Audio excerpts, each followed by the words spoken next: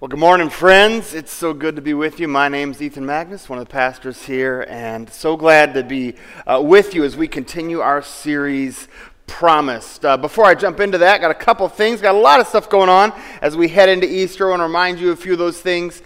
You heard in the announcements they mentioned that New Testament in a year, this challenge we've made to one another to try and read the whole New Testament in a year continues. 5 chapters a week will get you all the way through. If you've fallen off the wagon or got distracted over spring break and you want to jump back in, this next week is a great week to do that because we're starting a new book of the Bible. We start John this week, and so if you want to jump back in, pick up one of the schedules on the way out, or you can find it on our website. We start John next week, so just 5 chapters a week get you all the way through the New Testament. This is your last chance to read one of the Gospels, so jump in with us in John as I think it'll be a great way to prepare your hearts for Easter. I also want to make sure, you heard Michael already mentioned this Welcome to FCC class. We've been doing this for about a year, and in some sense the class is mainly designed for people who are new to the church or just looking to get connected. But over the last year, several people have come, either they've become as volunteers or they just kind of wandered in, who had been in the church a long time. And every time that happens, they say to us, why don't you tell everybody about this class? This class is really great. So we're going to do that. Okay, so you'll get on the way out this little flyer here that'll have the dates for the upcoming classes. We really are getting some fun feedback from this class, so we really encourage you to come. And maybe by knowing what's going on in that class, it'll make it easier for you to invite people to it as new people do come to the church. So maybe you'd be interested in that, and you'll get those details at the end of the service. Easter is on its way here. Hopefully you've already started thinking about the service times and the service schedule. We talked about that last week. Service times on Saturday, 3:30 and 5. On Sunday, 8, 9:30, and 11 in here. Downstairs at 10 and 11:30.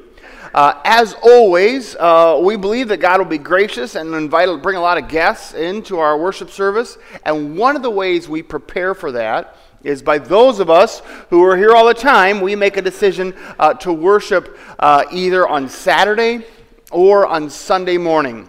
For this to work out, for us to have enough room for all the people we expect God will send to us, we need about 800 or 900 of us to worship on Saturday, and we need about 300 to worship at the 8 a.m. service on Easter morning. So maybe you can be part of that. Maybe you could gather up your family and worship Saturday or something like that. That'd be great. Of course, if you're inviting guests and the only service they can come to is 11 o'clock on Easter Sunday, come then, come with them. Speaking of inviting guests, I hope maybe you've already started to think about who you're going to invite. You know people who don't have a place to be on Easter. You know people who, unless you invite them, will not hear the good news of Jesus Christ, will not be reminded that He is risen from the dead, and will not have an opportunity to give their lives to Him so that they too can have eternal life. You know people who, if you don't invite them, they won't have that on Easter. So I just hope you'll take that seriously, that God has put you into the lives of some people, and you're the only one who's going to tell them. And if you don't, nobody will. So maybe in the next 3 weeks, you'll just trust God to give you an opportunity to do that. As we prepare for Easter, one of the things we're going to do here in our services is be looking at a few of the stories from Jesus' life that led up to His crucifixion and resurrection. Even this week, as we're in this Promise series, we'll be doing that. Today's text is one of these texts that sort of answers the question, why did they kill Jesus? Have you ever found yourself wondering that? I mean, He was such a nice guy. All He did was walk around healing people and telling them to love each other. Why would you kill somebody like that? Well, today's text gives us a glimpse into the answer. We're in the midst of this series, Promised. This series has just been a glimpse, a very short look at Old Testament prophecy. How the prophets worked, what they teach us about Jesus, and how they still speak to us today. We started off by talking about what prophets were. We said they were heralds of the covenant. They reminded us of the promises we'd made to God, and they reminded us of the history of God's character.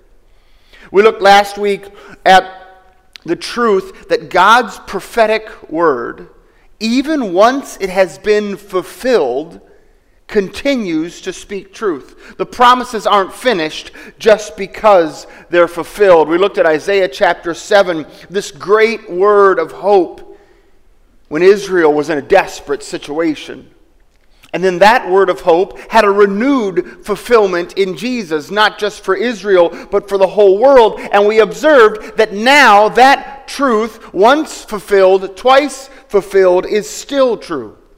That God still is with us.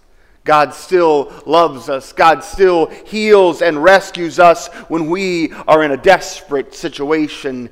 And this week, we look at another one of those prophecies. Another one of those twice fulfilled but still true prophecies. Another one of those prophecies that was not finished in its fulfillment, but rather confirmed by its fulfillment so that we can trust it is still true today. But, unlike last week's text, which left us all feeling so nice and encouraged that there was hope for us in desperate situations, this twice fulfilled, twice confirmed promise of God is not one of the nice ones. In fact, the first time this sermon was preached, they tried to kill the guy who preached it. The second time this sermon was preached, they did kill the guy who preached it. Now, in the intervening years, I know of many preachers who have successfully preached this sermon without anyone killing them or attempting to kill them. But I'll be honest, I don't know anybody who has preached the text that we're about to look at without upsetting a few people. I'll be honest, it upsets me. I haven't even particularly enjoyed reading this text. It's a wonderful text, it's a delightful text, but it's just so challenging and convicting of my own comfortable life. It's not even that much fun to read.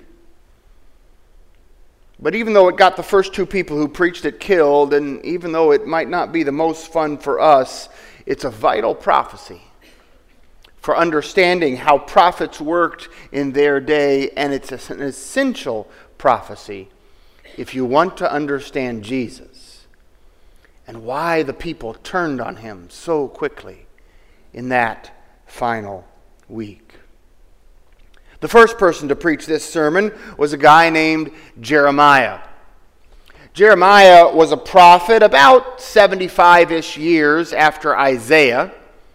If Isaiah was a prophet of hope, saying basically, don't worry, God will save us, it's not as bad as it looks, Jeremiah was a prophet of doom, saying, worry, God isn't going to save us, it's worse than it looks. And that was basically the only sermon he preached. We call him the weeping prophet because his own sermons made him break down in tears for his people. One of his first and most influential sermons is what we call the Temple Sermon of Jeremiah. It's recorded in Jeremiah chapter 7. It goes on for 3 or 4 chapters, but we'll just look at the opening section. Jeremiah chapter 7. If you've got it in your Bibles, you might want to grab it. It'll be up on the screen as well. This is the word that came to Jeremiah from the Lord. Stand at the gate of the Lord's house, and there proclaim this message. Hear the word of the Lord, all you people of Judah, who come through these gates to worship the Lord. This is what the Lord Almighty, the God of Israel, says. Reform your ways and your actions, and I will let you live in this place. Do not trust in deceptive words and say, look, it's the temple of the Lord, the temple of the Lord, the temple of the Lord. If you really change your ways and your actions and deal with each other justly, if you do not oppress the foreigner, the fatherless, or the widow, and do not shed innocent blood in this place, then if you do not follow other gods to your own harm, I will let you live in this place, in the land I gave your ancestors forever and ever. But look, you're trusting in deceptive words that are worthless. Isaiah had comforted the people, you see, saying, we have God's temple. If we are faithful, God would save us. And Jeremiah comes saying, do not think that just because you have the temple, you'll be safe if you abandon God's law. He goes on, will you steal and murder, commit adultery and perjury, burn incense to Baal, follow other gods you've not known, and then come and stand before me in my house, which bears my name, and say we are safe? Safe for what? Safe to do all these detestable things? Has this house, which has my name on it, become a den of robbers to you? I've been watching, declares the Lord.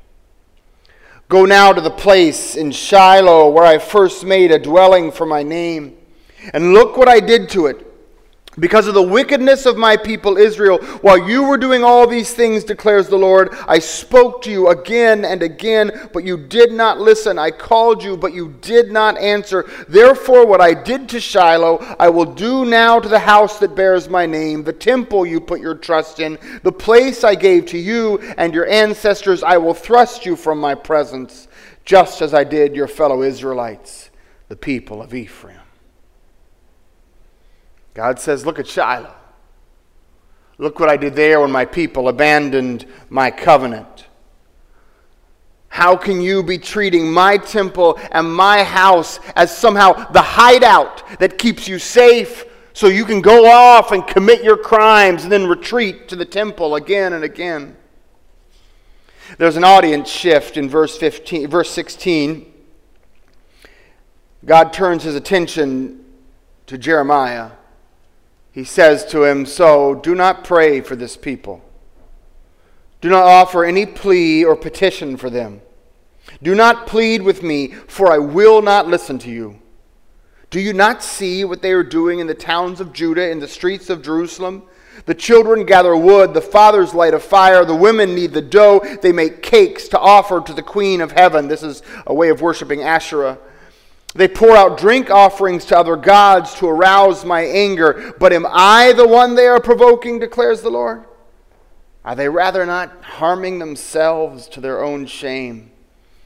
Therefore, this is what the sovereign Lord says, my anger and my wrath will be poured out on this place, on man and beast, on trees of the field and the crops of your land. It will burn and will not be quenched. This is what the Lord Almighty, the God of Israel, says. Go ahead.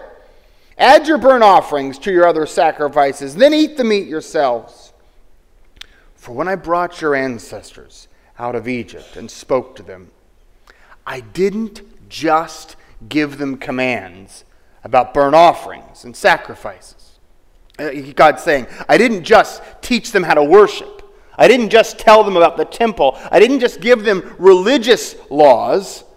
I also gave them this command. Obey me.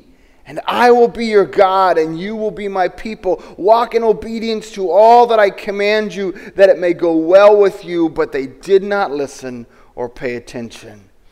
Instead, they followed the stubborn inclinations of their evil hearts. This is Jeremiah's first big sermon. And a couple chapters later, we discover it made the people so mad that a conspiracy arose to have him killed over it. The sermon itself is pretty simple. Jeremiah reminds them, you were given a covenant, a deal with God, a commitment to God of how God would treat you and how you would obey God. He reminds them, you have a history. You can look at what happened to Shiloh just 80 years ago. You can go there and see the destruction of what God did when God's people rejected God's ways. But you have believed a lie, he says.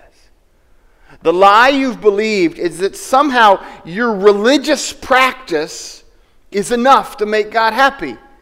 That God cares more about the temple and the right sacrifices and the right offerings and the right worship services and the right music more than your faithfulness to God. They believed the lie that if their worship service was good, if they kept the temple running, that God didn't care about their obedience and their justice and their love and their mercy and their faithfulness. So, Jeremiah says, you've just ignored the covenant. You've forgotten about justice. You've forgotten about the oppressed, the orphan, the widow, and the foreigner. You've worshipped other gods. Now, the temple's still running. He says you're still sacrificing to the one true God. You're just adding in all these other gods as well. You've abandoned honesty, Jeremiah says. You've abandoned chastity. You've abandoned basic morality. Their worship had become corrupted. Worship was now no longer a transforming encounter with the one true God who loved them but also led them in the paths of righteousness. No, worship had become a crutch, a cover. Worship, Jeremiah says, it had become a hideout for thieves, only serving to allow them to continue in their crimes. And he ends by saying consequences are coming. The same consequences which we saw in Shiloh will now be realized in Jerusalem. And Jeremiah was right. He himself would live to see the day that the armies of Babylon would march in and cart off the citizens of Judah to exile into Babylon, destroy the temple, destroy the city, destroy the walls. This temple sermon of Jeremiah, his first big sermon as a prophet, and it almost got him killed. And this is the sermon that Jesus decided to preach. What was he thinking? It was near the end of Jesus' ministry. He was in Jerusalem for what would be the final time. Days away from his arrest and execution, tensions were rising, and Jesus and his disciples went into the temple. And there in the outer courts, business was busy. The temple of Herod's day was a magnificent thing. It was an amazing thing. People traveled from far and wide to see the glory of the temple, to offer a sacrifice in the temple. And temple offerings had to be offered in temple currency. So money changers were needed. So you could trade your Roman coin for temple coin. And of course they made a little bit on the side. Temple sacrifices had to be offered with the right kind of animals. So animal sellers were needed so that the work of the temple could go forward. It was a lot easier to go to Jerusalem and buy an animal there than it was to cart your animal all the way from the farm.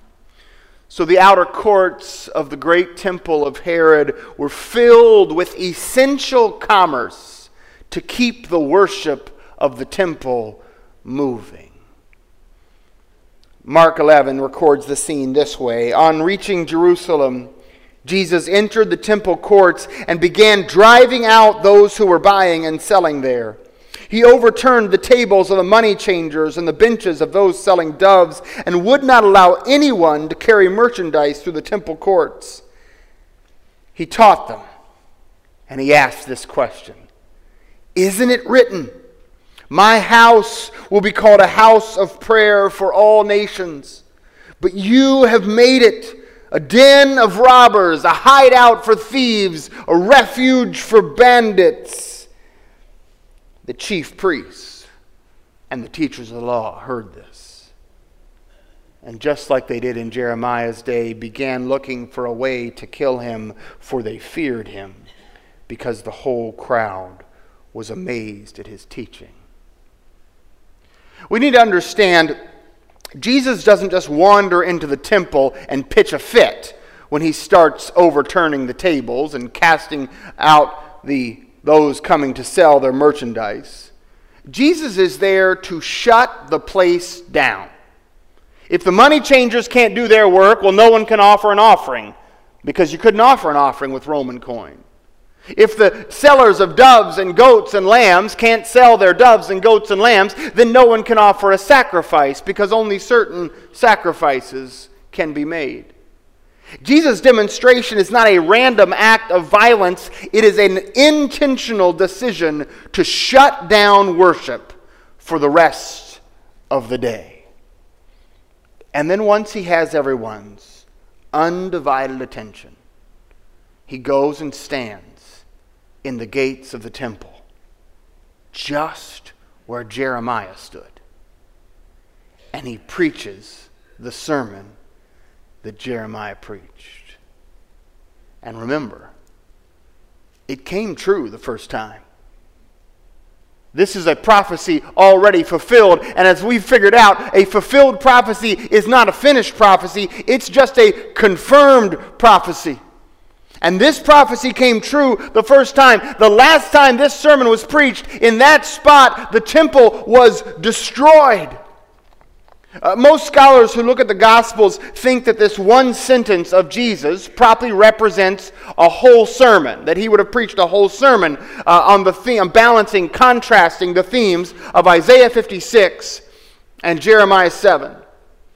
But even if he'd only preached one sentence, even if he just said this one sentence, you have made it a refuge for robbers, a hideout for bandits, a den of thieves. Even if he just preached that one sentence, everybody would have known what he meant. Everybody would have known. He dares come stand in this temple, this glorious tribute to the might of Herod and the glory of God, this beautiful place of worship and honor. He dares stand here and preach Jeremiah 7 again. You see, Jesus is placing into contrast two prophecies. One, you already know, the dark prophecy of Jeremiah 7, that because we let our worship perpetuate injustice, God will destroy even our worship. In contrast to that, though, Jesus places the beautiful prophecy of Isaiah 56. This is what the Lord says. Maintain justice and do what is right, for my salvation is close at hand. My righteousness will soon be revealed. Blessed is the one who does this, the person who holds it fast, who keeps the Sabbath without desecrating it, and keeps their hands from doing any evil. Let no foreigner who binds themselves to the Lord say, the Lord will surely exclude me from his people. Let no eunuch complain, I am only a dry tree. For this is what the Lord says to the eunuch who keeps my Sabbaths, who choose what pleases me and holds fast to my covenant. To them I will give within my temple and its walls a memorial and a name. Better than sons and daughters, I will give them an everlasting name that will endure forever. And the foreigners who bind themselves to the Lord, to minister to him, to love the name of the Lord, to be his servants, and all who keep the Sabbath without desecrating it, those who hold fast to my covenant, these I will bring to my holy mountain. I will give them joy in my house of prayer. Their burnt offerings and sacrifices will be accepted on my altar. For my house will be called a house of prayer for all nations. This, Jesus says, is how the worship of the temple was meant to function. The worship of the temple was meant not to protect their injustice, but to promote justice. Not to create an exclusive club, we are the ones with the temple of the Lord, but instead to include everyone. The worship of the temple was meant to be a place of welcome and inclusion, but in Jeremiah's day, it had gone completely wrong. People used worship as an excuse to persist in their sin and ignore injustice. People used the rightness of their worship, and they were worshiping correctly according to the law. People used the rightness of their worship as an opportunity to exclude outsiders and take pride in themselves. And the temple of Jesus' day was grander still. More famous still. More wonderful still. And Jesus shows up and says, it's all gone wrong again. The worship of God was meant to be a house of prayer for all nations, he says. But you have made it a hideout for thieves. The way you worship, Jesus says, does more harm than good. The prophecy of Jeremiah was already fulfilled, but it was not finished. And when the people heard Jesus say this, they knew it was bad news. The last time God fulfilled this prophecy, it was through destruction and desolation, exile and death. And Jesus says it's happening again. Some people sometimes wonder, did Jesus know just what sort of trouble he was getting into that last week of his life? We're going to look next week at another story from the last week of his life that gets Jesus in a little bit of hot water. But if you're wondering, did he know what kind of trouble he was getting in? The answer is absolutely yes. You guys have to be clear. When you go stand in the gates of the temple of Herod and start quoting Jeremiah 7, you are asking to get killed. And of course, that's exactly what they did. Right then, right there, they realized this is it. This man must die. But even at risk of his life, Jesus needed the people to hear the truth. You have forgotten the purpose of worship. You have forgotten that worship without justice is worthless. And worship without welcome is worthless. And worship without obedience to the one that you worship is worthless. In church today, if a prophecy that is fulfilled is not finished, but is instead just getting started, well, then this prophecy is still true for us today. Jeremiah 7, as much as I wish it didn't, as hard as I find this sermon to read, I find it even harder to apply to my own life. And as much as I wish it did not still speak the true promises of God, it does, because that's the way prophecy works. Still today, we are in danger of thinking that the rightness of our worship matters more than our pursuit of justice and holiness and obedience to God. Still today, our worship... I'm going to tell you a ridiculous story of me as a little kid. I wish this wasn't true. I'm only telling it to you because I'm thinking maybe I'm not the only one who has this crazy idea. When I was a little boy, this is absolutely true. When I was a little boy, I had this in my head. That if you were going to lie and disobey your parents, you should definitely do it on like a Friday or a Saturday, because then you'd be in church like really quickly on Sunday to tell God how sorry you were.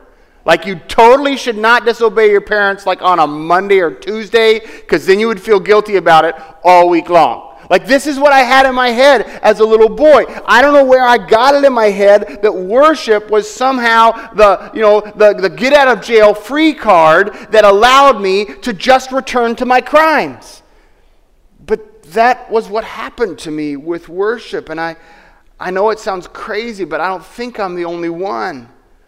As a young adult, and I had many peers like this, I used the promises of God's grace as an excuse to magnify my sin. It's just what I did. And I don't think I'm the only one who did it. And I don't think I'm the only one who does it. And the reason I don't think so is because this prophecy is still here and it's still true. And Jeremiah had to preach it, and Jesus had to preach it, and I think probably I have to preach it, if only to myself. I talk to people sometimes who are confused like this. You know, we'll get talking, and I'll say things like, so do you think you're following Christ with your life? And they'll respond, well, I go to church. And I'll think that's not quite the same thing, is it? I'll say to somebody, have you given Christ lordship over your life? Are you seeking to live justly and love others the way Jesus did? And they'll say, I tithe. And I'll say, that's not exactly the same thing, is it? I'll talk to people and I'll say, are you letting God's Spirit convict you of your sin, confront you with your gossip and jealousy and envy and pride and cruelty and selfishness? Are you letting the Spirit of God confront you in your sin?